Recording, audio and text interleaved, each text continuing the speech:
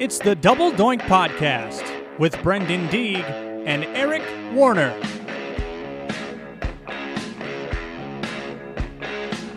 The Double Doink Podcast is an Unwrapped Sports production.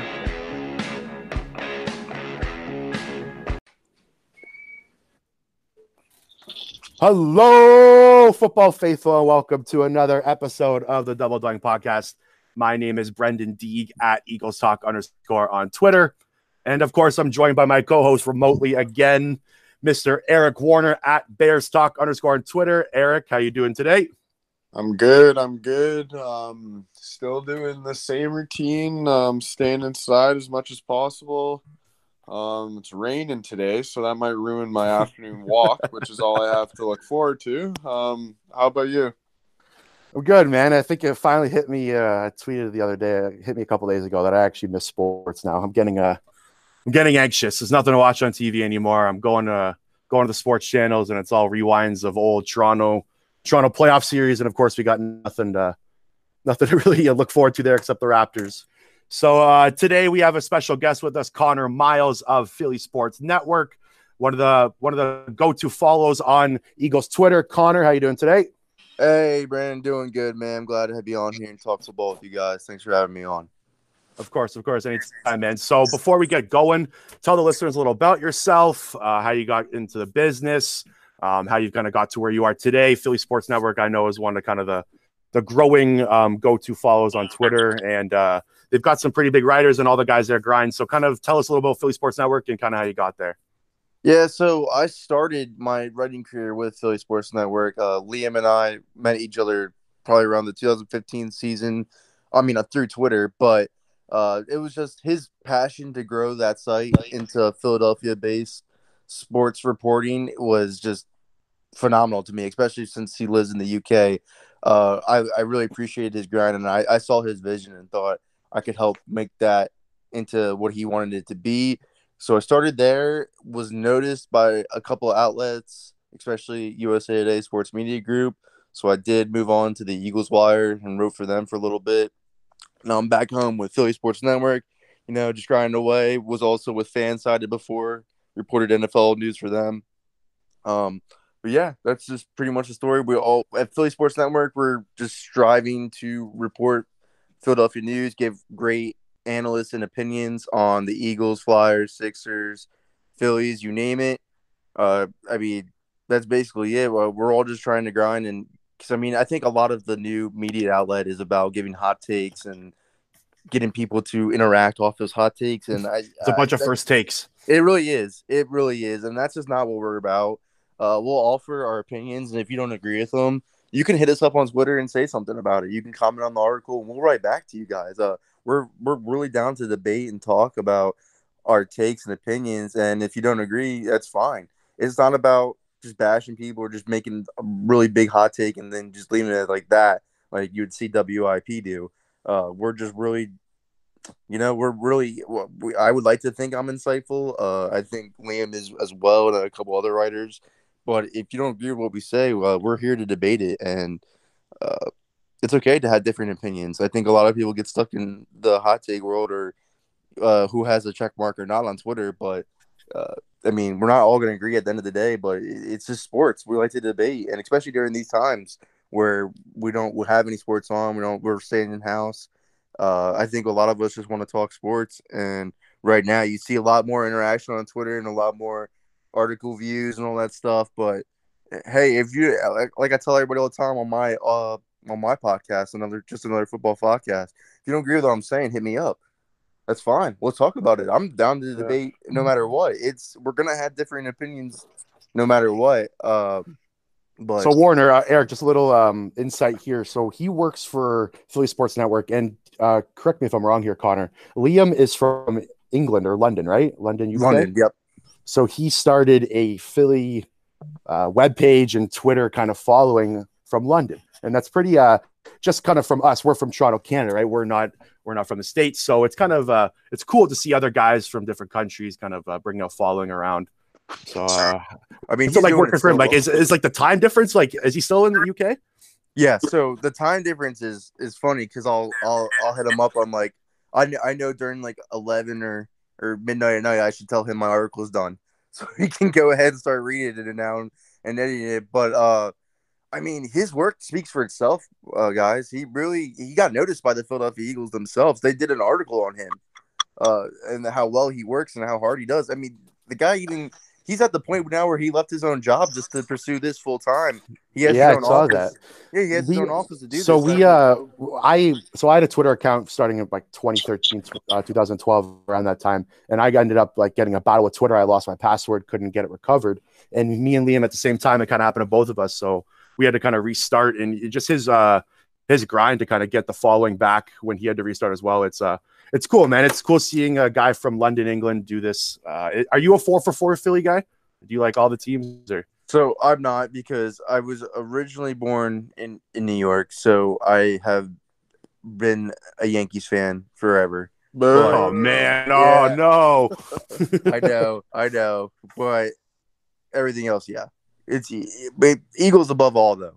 Absolutely, man. Eagles Warren, did you hear that he's a Yankees fan? Yeah, I know that hurts. I mean, are we Blue Jays fans in here? Oh yeah, we are. But I'll pray for you guys. This layoff actually probably helps the Yankees right now. They're going to get healthy. They were about to start the season with about 4 or 5 key guys hurt.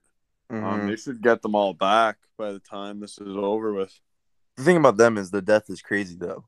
They have guys in the minor leagues that would start on some other teams. Yeah, so it helps when you got a multi-billionaire running that team, man. Yeah, it does. I mean, we can talk all day about this. I could debate with you guys back and forth about this all day, but I mean, they have the money.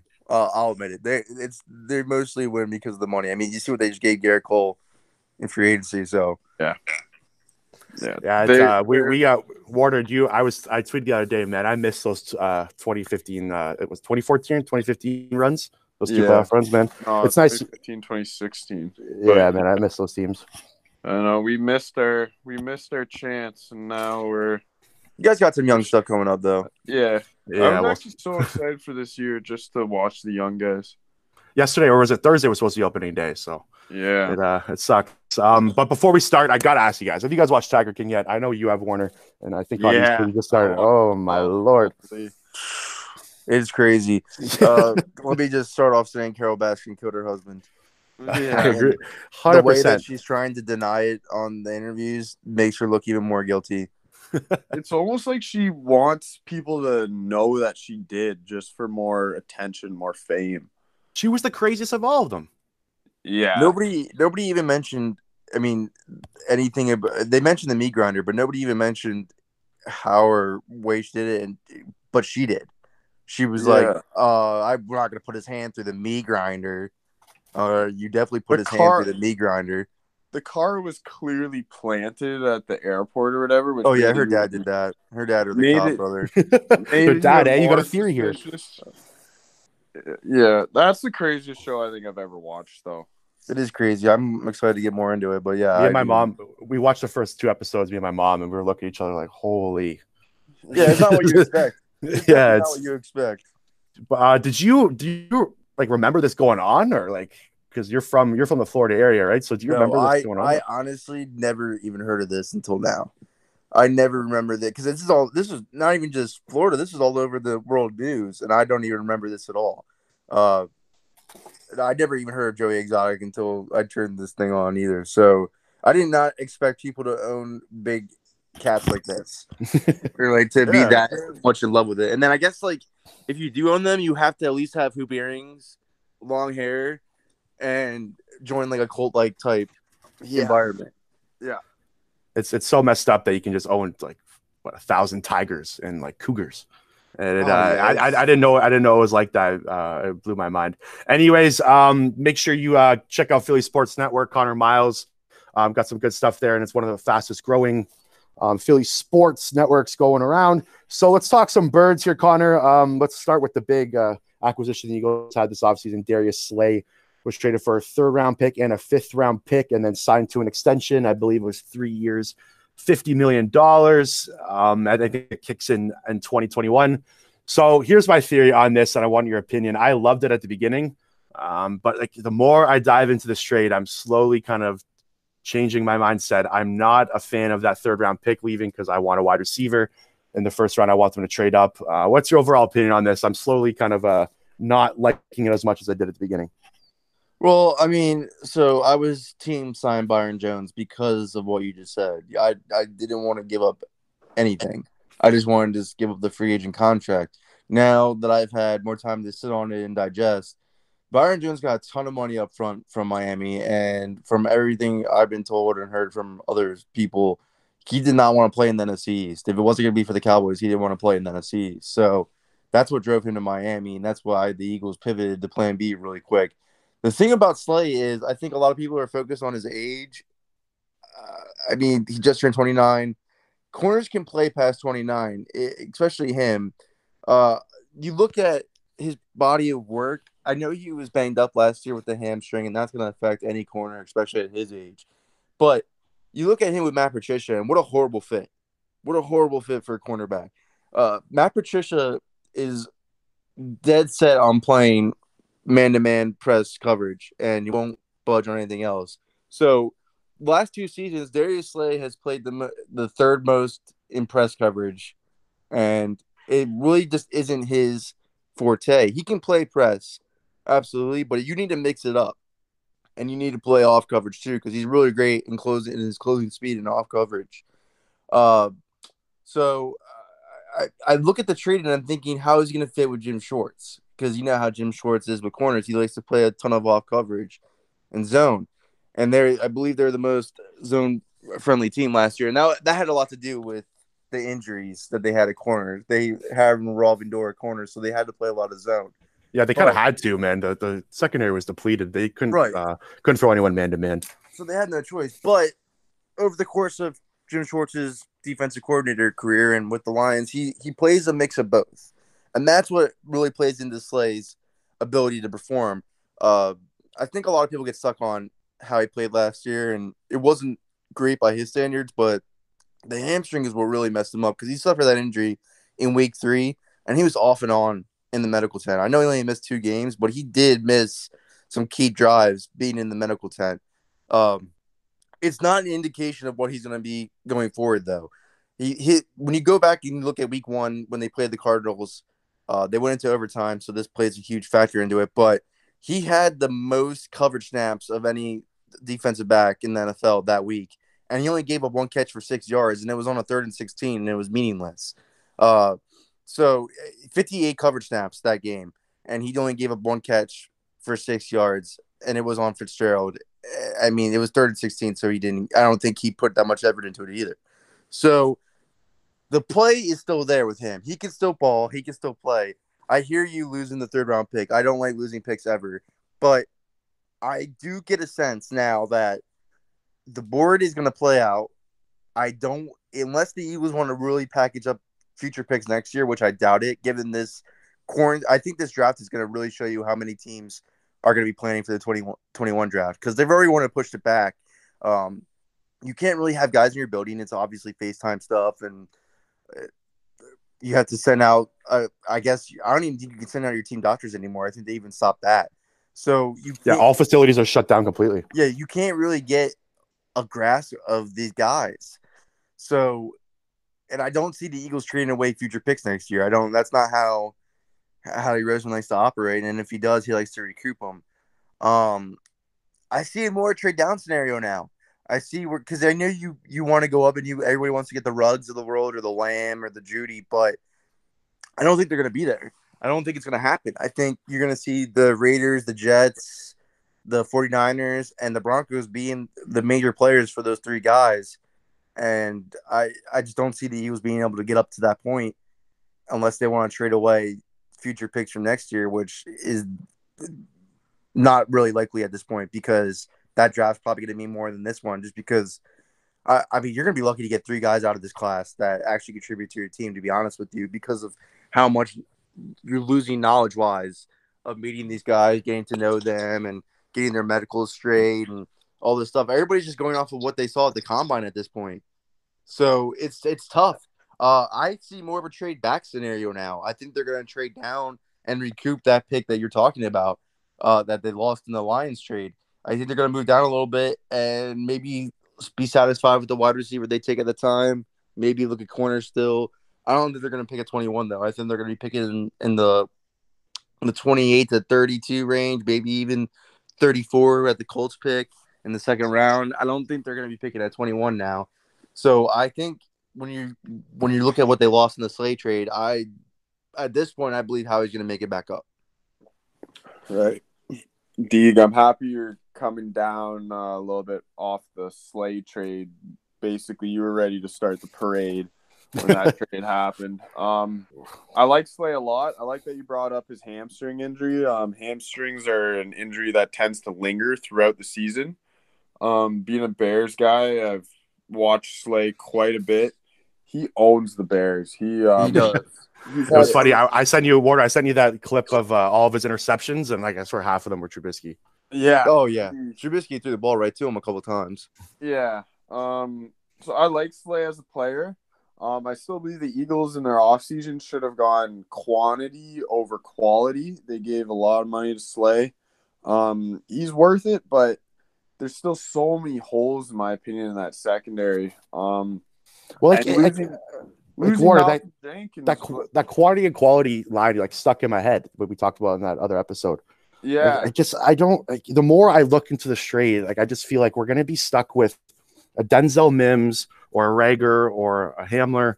I'm a big Laviska Shenault guy, but I want one of those top three guys. And we've talked about this, Warner, 1,000 times. Those three guys are way above the other receivers. So if they don't have the capital to trade up and get one of them, it could be a problem. We didn't do anything in the offseason to establish the wide receiver position. No help to Carson Wentz whatsoever. We lost our backup tackle, which I think Vaitai might be the biggest loss so far. No one's been talking about it.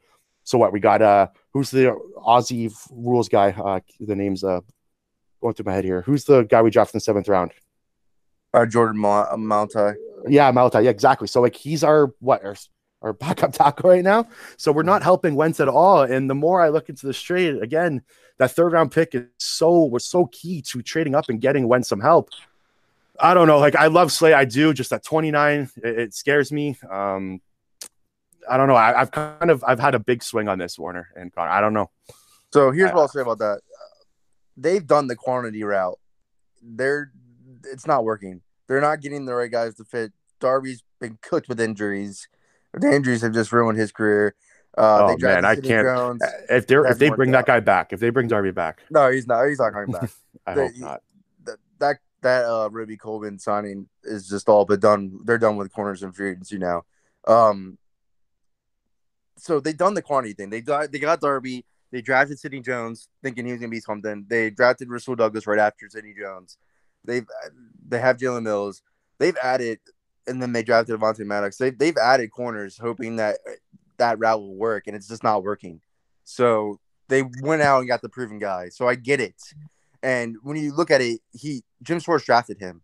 So again, you're using his vocal Schwartz's vision and following it again. I don't know. I just look at I watched him the last 2 seasons, his all 22, and I saw a guy that could still play, but was being forced to be a press corner when he's more of a mix of both. And when you force somebody to do, it's pretty much a Chip Kelly. It was Chip Kelly all over with Matt Patricia, to be honest with you. He's forcing people to buy into his philosophy, and I don't know about that. You know what? It actually is kind of similar now that you say it, but Chip Kelly was just. Nobody can beat Chip Kelly. Bill O'Brien's the closest Chip Kelly. I'm talking about from a philosophy standpoint, where Matt Patricia thinks he can fit everybody into his philosophy, and they have to abide by it. It's not working. Clearly, if you see the Lions the last 2 years, they've taken huge setbacks since firing Jim Caldwell. I look at how Slay played with Terrell Austin, and Terrell Austin would make him do press and make him do off coverage a lot. And the mix of it is what helped him perform so well. And I think that you're going to see that again in Philadelphia. I think he will do well against it, especially when you look at this division. It's just Amari Cooper and Terry McLaughlin really at this point. Sterling Shepard's an injury-prone player. Darius Slayton is going to be great for the Giants, so I guess you can add him to the mix. But I mean, those are the wide receivers he's going to be going up against, and he's fared well with Cooper a lot. He really disrupts Cooper off the press. So Well, like that's why he kind of brought him in, right? Amari Cooper has averaged 95 yards against us in his 5 games. Like that is outrageous. Yeah, so I mean, that's really, I mean, you brought him in because you need a guy to take away a side of the field for once, because it never happens. I hear you though. I hear the concerns. I mean, that's why I was team sign Byron Jones, because you don't lose the 3rd and the 5th round pick. I think a lot of people were focused on the lack of interceptions, but the way the Cowboys scheme is, their zone scheme is, the corners aren't supposed to be looking at the ball. They're supposed to have their back turned to the ball and disrupting the wide receivers. So you're not going to get interceptions that way. The kid had 8 interceptions in college, and he didn't play that much. He's going to be having interceptions in Miami. I think a lot of people just get stuck in the box score a lot with him. I care more about if you're shutting down the side of the field. And that's what like if you took a look at the Eagles last year, like the biggest problem compared to the 2017 run or even the 2018 run, we couldn't get takeaways, right? Like we were, I think, 22nd in the league in takeaways, and we were the only team that made the playoffs in the bottom 15. So yeah, I don't know. Like I don't know what to think of it. I loved it at first. I think it was more of kind of just like in the moment. I was really happy that we finally did something. It was the first kind of move that the Eagles made, well, besides Javon Hargrave, but we'll see. Exactly. I feel like if it does work, it's going to be short term. So it's kind of like, let's go for it. But like, let's talk about the Nick Foles trade, Warner. You said that you did not like the trade on the other episode. 4th round pick for your new quarterback. Connor, we're very familiar with Nick Foles. What's your overall opinion, Connor, on what's going to happen in Chicago at the quarterback situation? Do you think Nick Foles thrives here? I think this is his last chance. So I feel like he's kind of have to, or I think it's all over for him if he doesn't make it work at Chicago, right? Like no team's going to give him another starting job.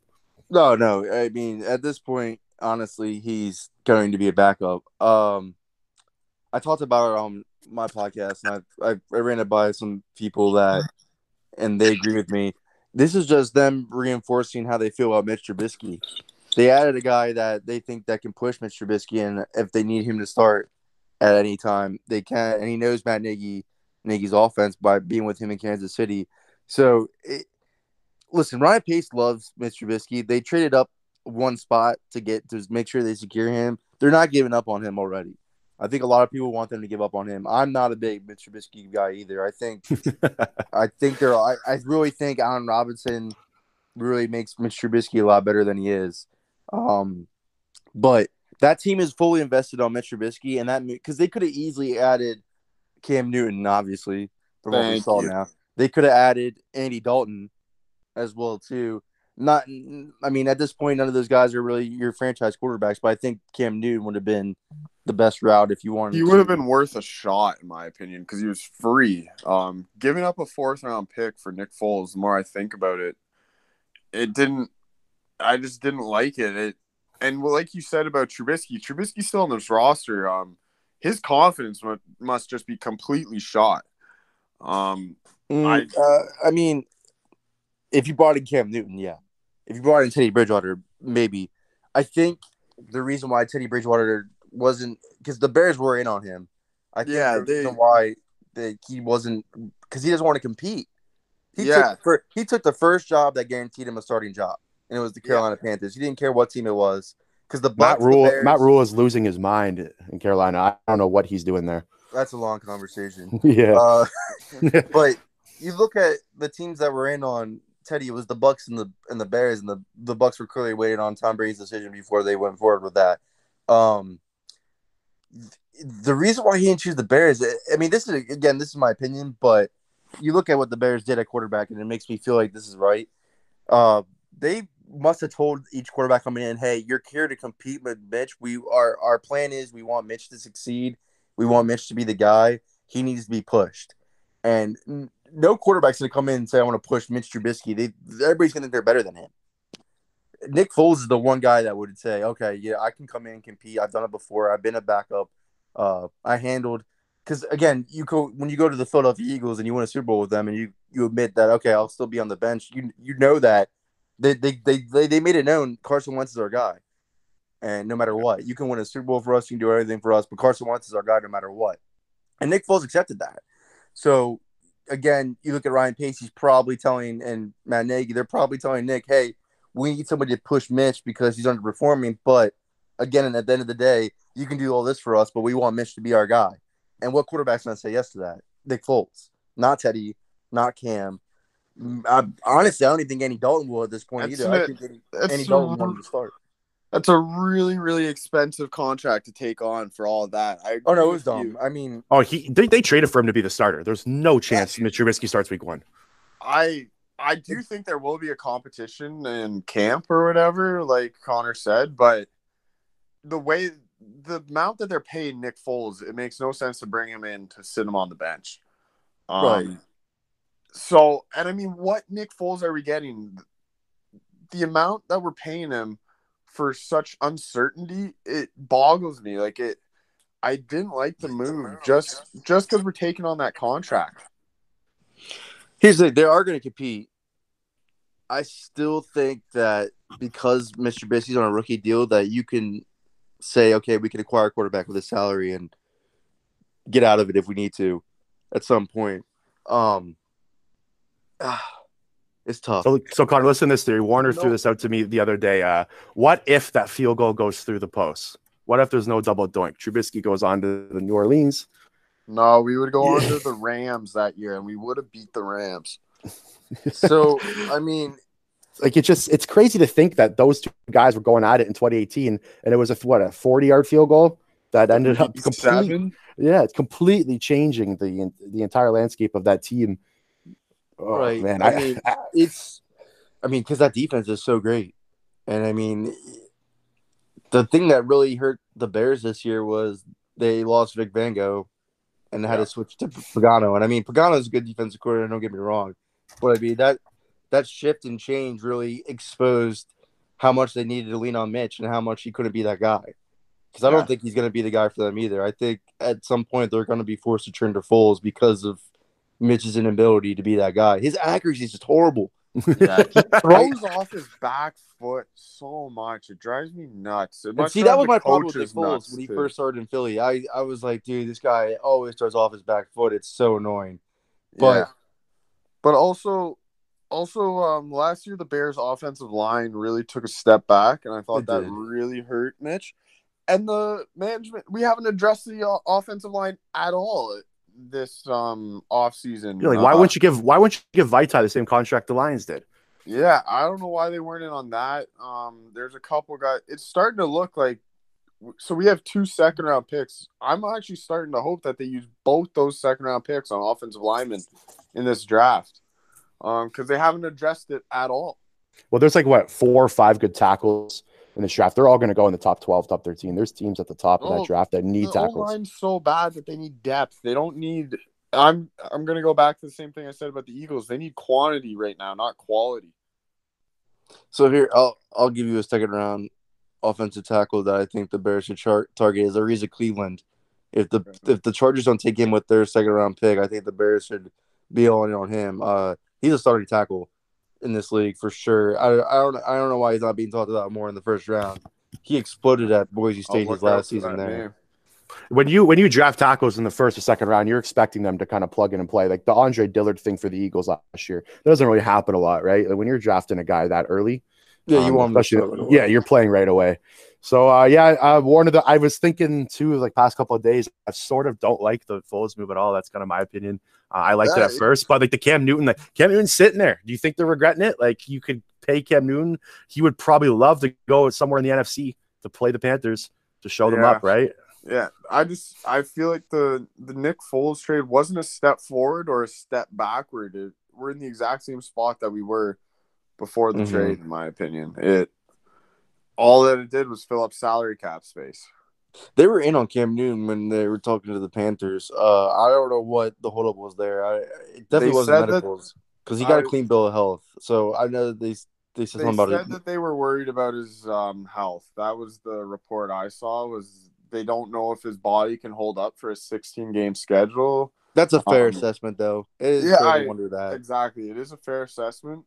But if Cam Newton goes somewhere on a 1-year prove-it deal, I think he's going to be so motivated. You're going to get a motivated, angry Cam Newton ready to just fuck shit up. And whoever gets him, like I think he's a good bounce back candidate. Man, I was looking at the MVP odds for the guy. Like whoever he signs with, if he starts, Yeah. like it's tough because I don't think his body's gonna hold up either. Though I think a lot of teams are starting to be wary of the older mobile quarterbacks because of how their body deteriorates. Because I mean, you look at Michael Vick, his drop off was huge. yeah, but he was awesome at this age, right? His best year was in Philly. I think Cam Newton's in his prime right now. Like he looked good. I saw a tweet the other day. I was laughing my head off. It was like Cam Newton's working out to gospel music right now. Whoever gets him, like he was in the gym, like pumping gospel music, and he looks good, man. And he's motivated. I agree. I think wherever he goes, it's a steal, and you're not gonna have to pay him a lot either. I think it's going to be the Chargers at the end of the. But I still think the Chargers are going to go Justin Herbert at 6 because everybody I heard from saying that they're locked in on him at 6. So I don't know. It's not that many opportunities. I know a lot of people peg him to go to New England, but that's not happening. Yeah, I don't think Bill Belichick's doing that. It's not even that. It's that they're sold on Jared Stidham for some reason. I don't know why. They have no cap space. They put themselves in cap hell. They can't really even sign a quarterback if they wanted to at this point. They can't even get Andy Dalton off the streets if they wanted to. I think they're just going to rebuild. I think they're just ready to rebuild, and they like whatever they see in Jared Stidham. Because I've talked to Mark Schofield, who works for NFL Wire, the Pats culprit on SB Nation, and he's been at the combine. He's followed the team forever, and for some reason, Josh McDaniels and Bill Belichick love Jared Stidham and think that they can go into the season with him and be fine. I disagree. I know that they hit Brady in the 6th round before, and Stidham was drafted in the 4th, and I've seen what they've done with Matt Castle, blah, blah, blah, blah, blah. I don't think Stidham is that. I don't think he was really good in college. He had I think it was a sophomore or junior, I can't remember. He was rock solid. He was going to be a top or first round pick. And then he kind of fell off. He went from not fitting in a Baylor offense to also not fitting in the Auburn offense. And I mean, he has the tools to he has an arm. It's just I don't know. I just don't. What about Trevor Lawrence? Trevor Lawrence, I was tank this say, year. did the Patriots tank for Lawrence? Yeah, trade back in the draft Well, this they're not year. gonna be a Recoup a playoff first team round this year. pick. They're not going to be a playoff team this year, so they're going to be drafting high. Because you look at that team top to bottom right now, and you look at them picking 24. Still have the defense. They lost a lot of guys on the defense, though, too. They lost Landon Roberts. They lost Kyle Van Noy. They lost Jimmy Collins, Danny Shelton. I mean, I know Belichick. He loses guys on defense all the time, and then he plugs people in and then goes from there. So you could see them doing that again. I know they kept Devin McCourty, too, and Jason McCourty, but that offense is bad. It's so bad. They haven't done they haven't done anything to make it better. Like they lost their starting quarterback, and that's it. They haven't even tried to make it better at all for Stidham. It has gotten worse. They lost Philip Dorsett, which I mean, he's replaceable, but they have no tight ends. They have Canal Harry, who's probably their best wide receiver right now at this point. Edelman's not getting any better at this point either. Their offensive line is really not that great either, as it used to be. Sonny Michel and James White, that's about it. They literally haven't done anything. It boggles my mind. Like, why weren't they in on Austin Hooper? Were they in on any of like? They literally have no money. They played themselves into thinking. Here's what I thought, and I've been told I'm wrong on this because apparently they knew since the combine Tom Brady wasn't coming back, which I don't know. The way that they played the cap, you would think that they thought that he would come back and they would go from there because Tom Brady isn't about money. You can fit. You can look at. Are you sure about that? I think it was about money. He didn't take that much with the Buccaneers. He's only making barely a little bit more than Ryan Tannehill. Yeah, but he's 43 years old. Yeah, and Tannehill got overpaid like crazy. They both did. Well, both if you look at the starting quarterback salary, Tannehill's about in the middle of the pack now. He's averaging 25 this year, and so is Tom Brady. You look at other guys. Look at Jared Goff, and look what Dak's about to get. Look at these quarterbacks that are just about to start these long-term extensions. Yeah, but they're young. Tom Brady's 43 years old. Giving a 25 guaranteed to a 43-year-old quarterback, it's just I've never seen anything like this in sports. Philip Rivers got that from the Colts. All right, actually, Connor, I got a question for you. Me and Deeg had a huge debate about this. At this point in time today, if the season was starting tomorrow, would you rather have Drew Brees or Tom Brady as your quarterback? Tom Brady. Yes, sir. No. Drew Brees' arm talent is starting to dwindle, and I think a lot of people think Tom Brady's is too, but it's not. I was just gonna say, did you see Tom throw the ball into the dirt last year? He was the most accurate passer on 10 to 20-yard passes. They were so conservative last year with him in that offense. They had no weapons. It's not, yeah, Drew Brees had the leading wide receiver in the NFL last year. Yeah, and he was putting it pinpoint wherever it needed to be because that's all he does. Yeah, not after week 15. I watched Teddy Bridgewater go in, and I watched Drew Brees go back in to replace him, and I didn't see any difference. I think Drew Brees is done. I think he's toast. I think the Saints are going to be a flop this year. I really do. They could. I think he's going to be a flop for Drew Brees standards. How about that? I think they can win with him still, and he'll still put up decent numbers, but I don't think he's going to be the Drew Brees that we're accustomed to. His arm is starting to really take exactly like the past 2 years. The past 2 years in the playoffs, he's completely blown it. Like because he can't throw the ball more than 20 yards. 2 years. The refs blew it 2 years ago. Oh, he had a bad game against the Vikings this year in the playoffs, but also what's his name? Zimmer had a crazy defensive scheme planned for them. That defense completely shut them down, but I'm still taking Breeze. That's ridiculous. All he's done his whole career has been the most accurate passer of all time. Yeah, he's 41 now. Yeah, and then you just gave Tom Brady, Chris Godwin, and Mike Evans. Exactly. Yeah, and Bruce Arians. And O.J. Howard. I think O.J. Howard's going to have a huge bounce back with Tom Brady, and Cameron Brate's a good tight end too. That offense is going to be fire. I'm telling you. I think that offense is going to light it up. I don't know the numbers, but how many times has that New Orleans Saints offense been either top 10 or top 5 since Breeze got there? It's the consistency that offense has with Breeze is uncanny. Like every year, the guy produces. Everybody wants to call Tom Brady assistant quarterback. What about Drew Brees? They both are. He looked nothing like he did in San Diego that he does now with Sean Payton. Yeah, I completely agree with that, but I don't know why people are just assuming that Tom Brady's just because he has weapons now. Tom Brady's gonna go back in a time machine and be 25 years old and start slinging the ball around. He's not though, but like he still has arm strength. Like Drew Brees doesn't have anything left in that arm. I don't think Brady has arm strength. Yes, he does. Oh, he did lead the NFL in the most accurate passes, 10 to 20 yards in the air last year. On what kind of sample size though did he? He must have thrown that many. Yeah, he threw a league average amount. So okay, you got me there if you want to go with that route. But then I look at their wide receivers and I'm like, oh, that's why. Yeah, no, I agree with the system is hard to compare because Breeze was loaded with weapons last year. I mean, we're gonna find out because this is Bruce Arians' bread and brother is the 10 to 20 yard passes. So yeah, we'll see. I can't wait. Deeg, we're gonna have to figure out some sort of bet for Saints. Yeah, the Bucs. We gotta get a wager on this. I'm so sure that the Saints will win that division next year. Oh, they still could because the Saints defense is good. I think a lot of people are starting to get lost because their defense with Breeze were never good. Now it's starting to become more potent. That's why I'm not really worried about the Emmanuel Sanders addition because I think Drew Brees' arm is not going to get him downfield that much anymore. And that's where Sanders really gets it is when he gets downfield. I don't know. It's going to be single coverage downfield, though, with Michael Thomas on the other side. It's true, and I still think they're going to be at a wide receiver in this draft, too. So they're going to have some weapons to where I mean, it's tough, man. It's either going to be the Saints or the Bucs.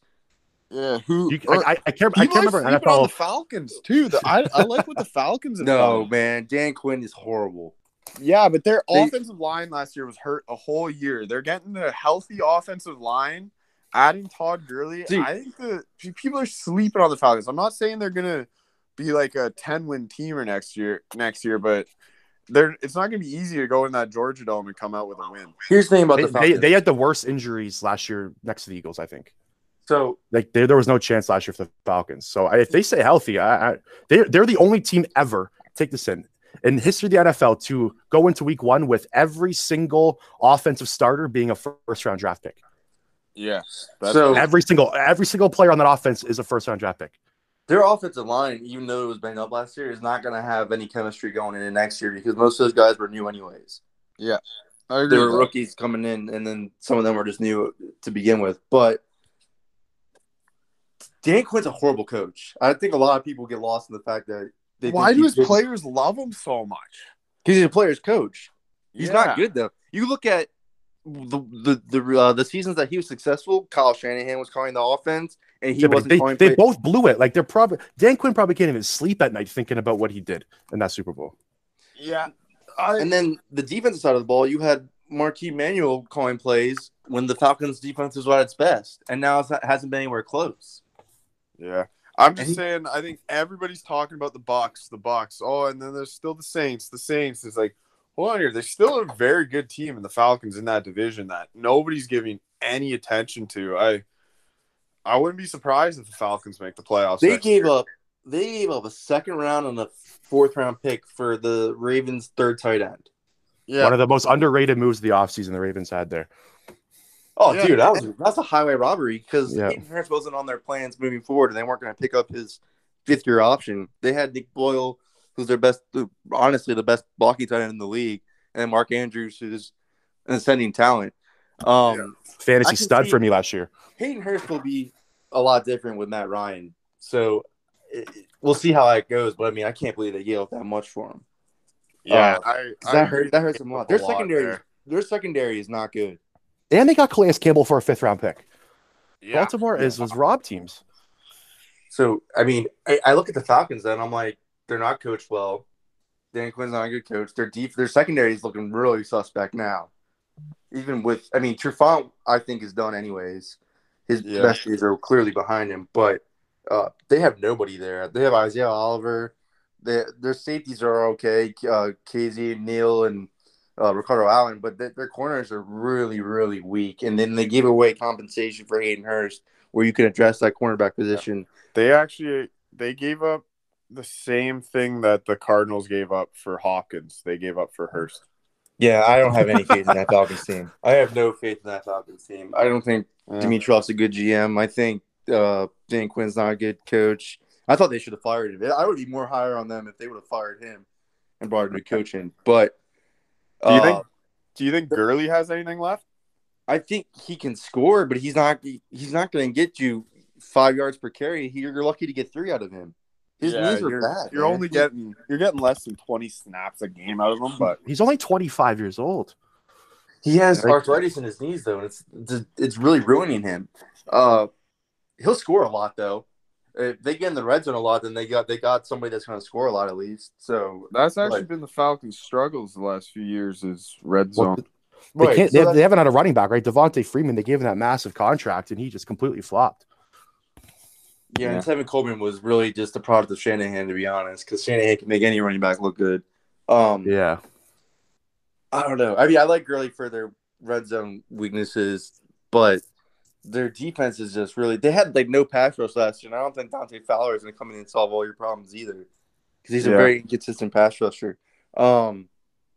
That division straight up is probably the most interesting division going into a season I've ever seen. The Buccaneers have a lot more holes than the Saints too. Their secondary is questionable to say the least. Oh, it's terrible. Their offensive line's horrible. Their run game, they're gonna have to draft a running back high now because Ronald Jones he's not it. He's a good running back, but he's a guy you have to have in a committee. So they lost Peyton Barber too. He went to the Redskins, I think, right? They'll be all right with that. Well, Greg Allman of The Athletic was on our show the other day, and he said they're definitely going tackle. They have to. Their pick. Yeah. They have to get – if Andrew Thomas is on the board, they have to run and make that pick. They need offensive tackle bad. Donovan Smith is not good. Yeah. They franchise tagged him the year before and paid him – I don't know why. I have no idea why. He's not good. Ali Marpet's probably their best offensive lineman, and that's probably much it. Yeah. So – that's another huge factor is why I like the Saints more than the Bucs. The Saints have the better defense and the better offensive line. We're going to argue about this all summer. All summer. I can't wait. What's the bet going to be? We're going to have to think of something good. Yeah. I don't know. We have a top 5 offensive line, and nobody talks about it. Yeah, nobody.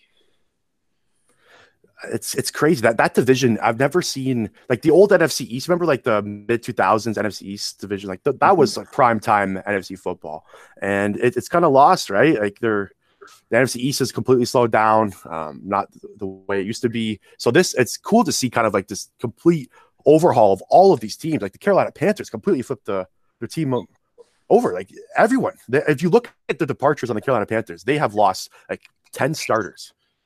And they just bring in this college coach, this unproven college coach. It's like Chip Kelly all over again for them. And it blows my mind. I've never seen anything like what Matt Rule's doing.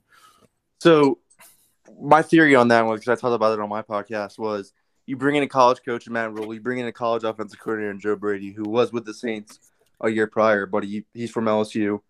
And you make all these moves, you clearly are tanking for Trevor Lawrence. You have two college guys who know Trevor Lawrence well, especially Joe Brady, who played against him at LSU. So, to me, all their moves are saying, we're going to go ahead and try this year and see what we got in Teddy since he knows Joe Brady's system. But whatever happens. We might end up really being bad because our defense looks awful on paper. Losing Luke Kuechly just put them back so far. They lost a lot of pieces. They lost their two best probably franchise players, right? Brennan Butler, and Cam Mario Newton. Addison. Yeah. Like their defense is James Bradbury. They lost everybody on defense. Yeah. So that's a team who I think is going all in on Trevor Lawrence more than even the Patriots are. I think they're going all in. You have two college right now, kids. it's looking like them and the Jags. Yeah. The Jags are bad. I think they're prime for the first pick next year. I think a lot of people – because, I mean, there's two quarterbacks coming out that are going to be worthy of the top 10 picks next year, and it's Trevor Lawrence and Justin Fields, and that's about it. There's always that team that starts the year like 0-3 and then just decides to pack it in and go for it. So it's too early to tell who's going to get Lawrence, but we'll see. The Jaguars really like Gardner Minshew more than Twitter does, though. I will say that. They like him a lot more. They felt because he's a gamer. Nobody was offering anything for I love Nick Foles Minshew until the Bears finally came out of nowhere and said, all right, we'll finally trade for him. Because they were prepared to go in because this is a week's process here. The Bears inquired at the combine, but they weren't seriously in on it until all the quarterback options started to dwindle away. They were in on Teddy. That was the guy that they wanted, was Teddy.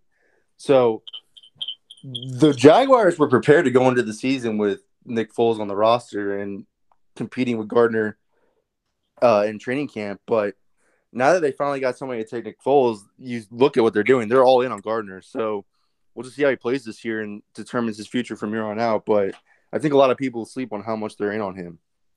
He's probably had the craziest career path out of any athlete ever, Nick Foles. He's this is his 15 now, and he was just a Super Bowl MVP 2 years ago. Never started a full season in his career. Yeah, it blows my mind. Never has started 16 games in his career, and I don't think it's going to happen in Chicago either. All right, Connor, let's talk some Birds before we go. I have a couple of questions for you. My opinion on this offseason is Howie Roseman hasn't really done anything to kind of solidify some faith for me, if that makes sense. Like I'm still worried about this offense. I tweeted the other day, and you replied to me saying that you shouldn't look at stats. There was a time this year when the Eagles offense, it was just so flat. They played the Bears, Patriots, and Seahawks. It was a 3-game stretch, and this team could not move the ball at all. It was that Patriots and Seahawks games. Both those games were hard to watch, and they haven't done anything yet to solidify Carson Wentz to help them out. So what's your overall opinion so far on the moves? We won't go in depth into all of them. I love the Hargrave signing. I like the Coleman signing.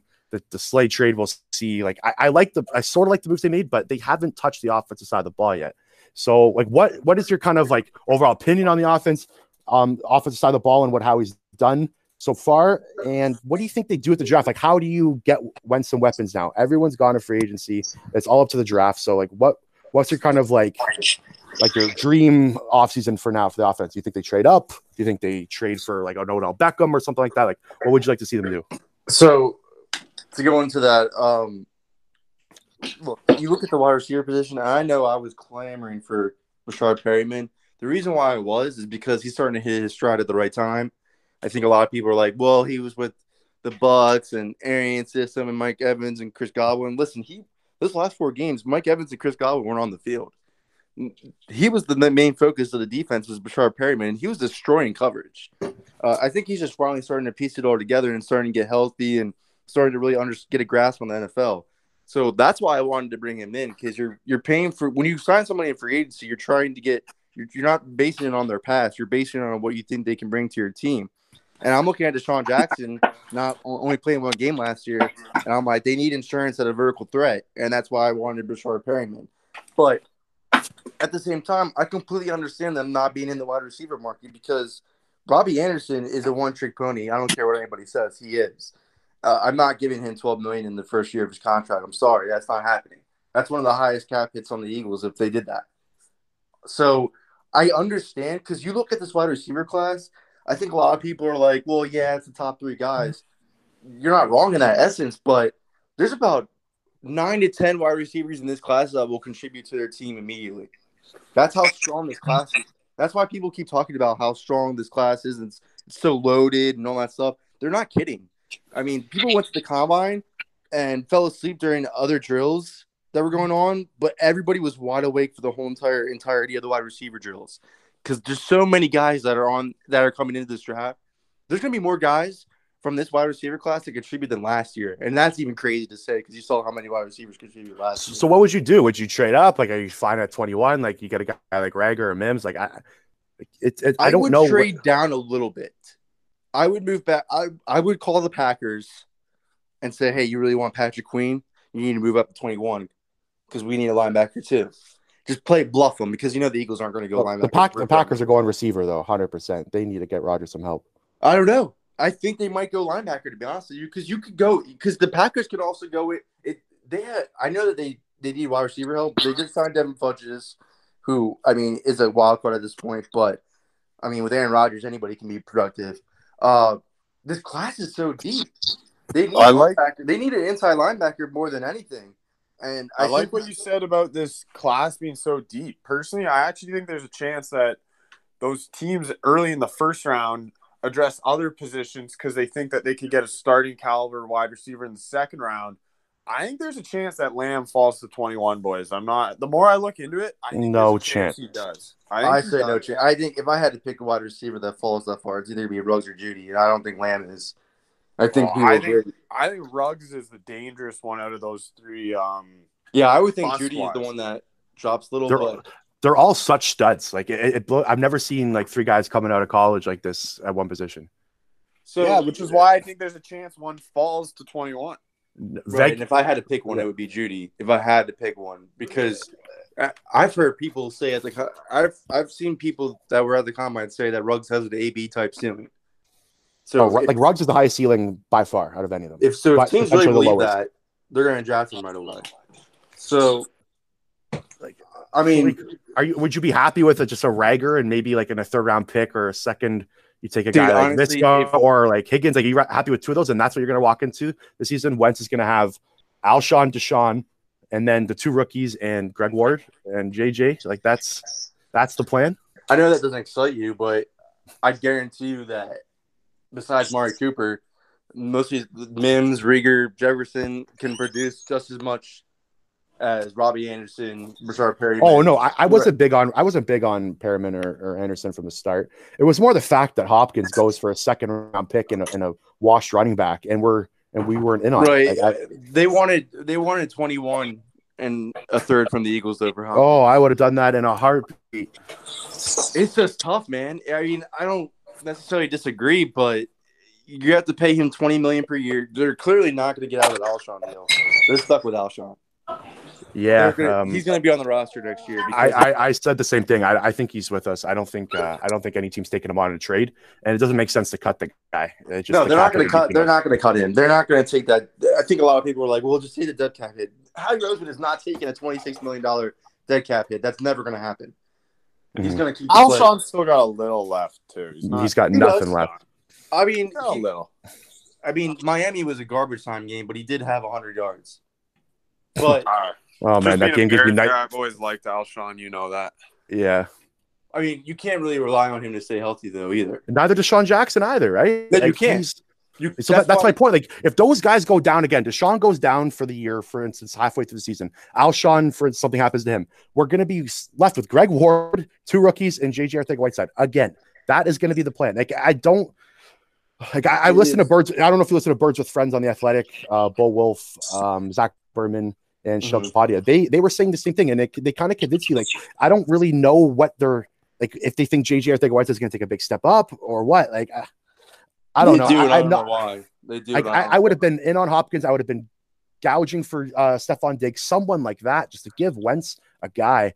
I don't know. But before we go, I want just your overall opinion. Do you like what Howie's done? Are you happy with the offseason so far? Because we're kind of in the second wave of free agency, so the roster's kind of set. You got any excitement, or are you kind of that secondary is finally going to be formidable, at least. Because, I mean, I wrote about it too. Jalen Mills and Malcolm Jenkins' role is not as bad as what people think. He's really a threat around the line of scrimmage. I think that's terrible. I don't like that at all either, Warner. Yeah, Malcolm Jenkins did so much for that defense.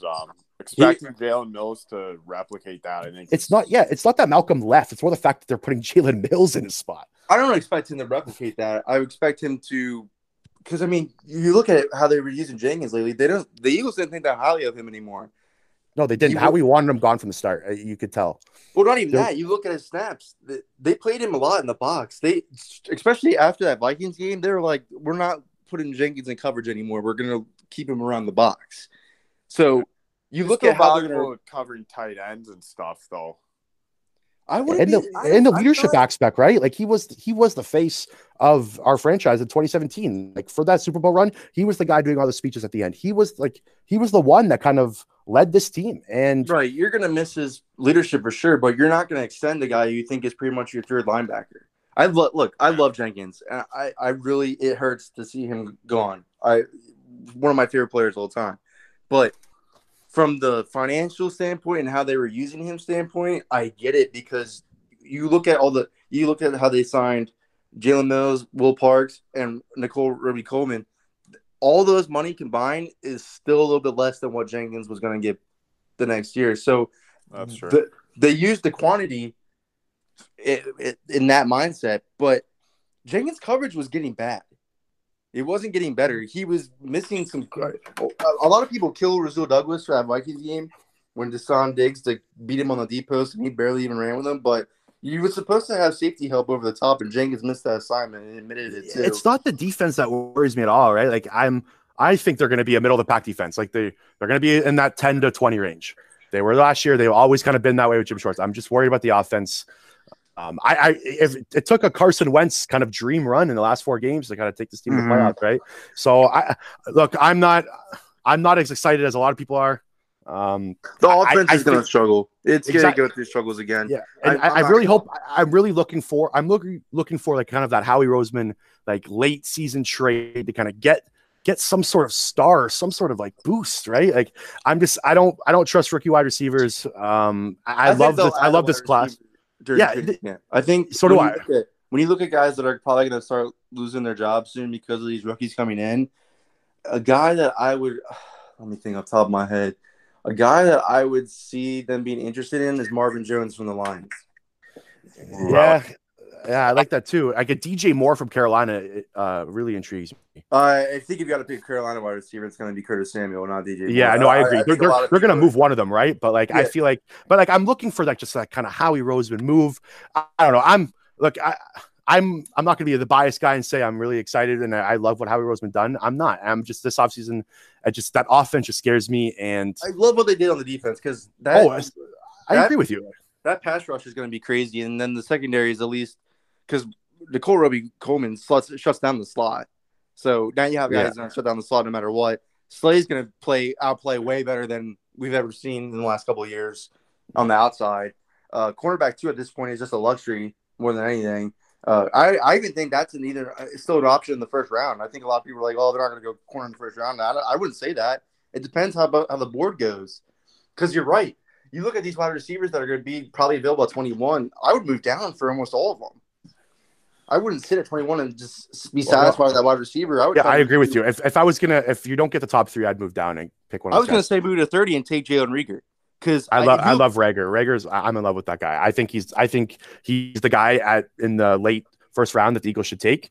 And then I would double down for a second round pick and take a guy like, I don't know if Higgins is going to fall or Chenault or something like that. I think you got to double down on receivers like that. And it doesn't look like they're going to trade up now, right? Because of the Slade trade. So I would agree with you. I think if Jalen Reagor had any type of quarterback accuracy, he would be the undisputed wide receiver 4 in this draft, and nobody would even blink an eye. Yeah, no one's looked at that. He played for TCU, right? So, anyways, his quarterback had a 30% completion percentage when targeting him.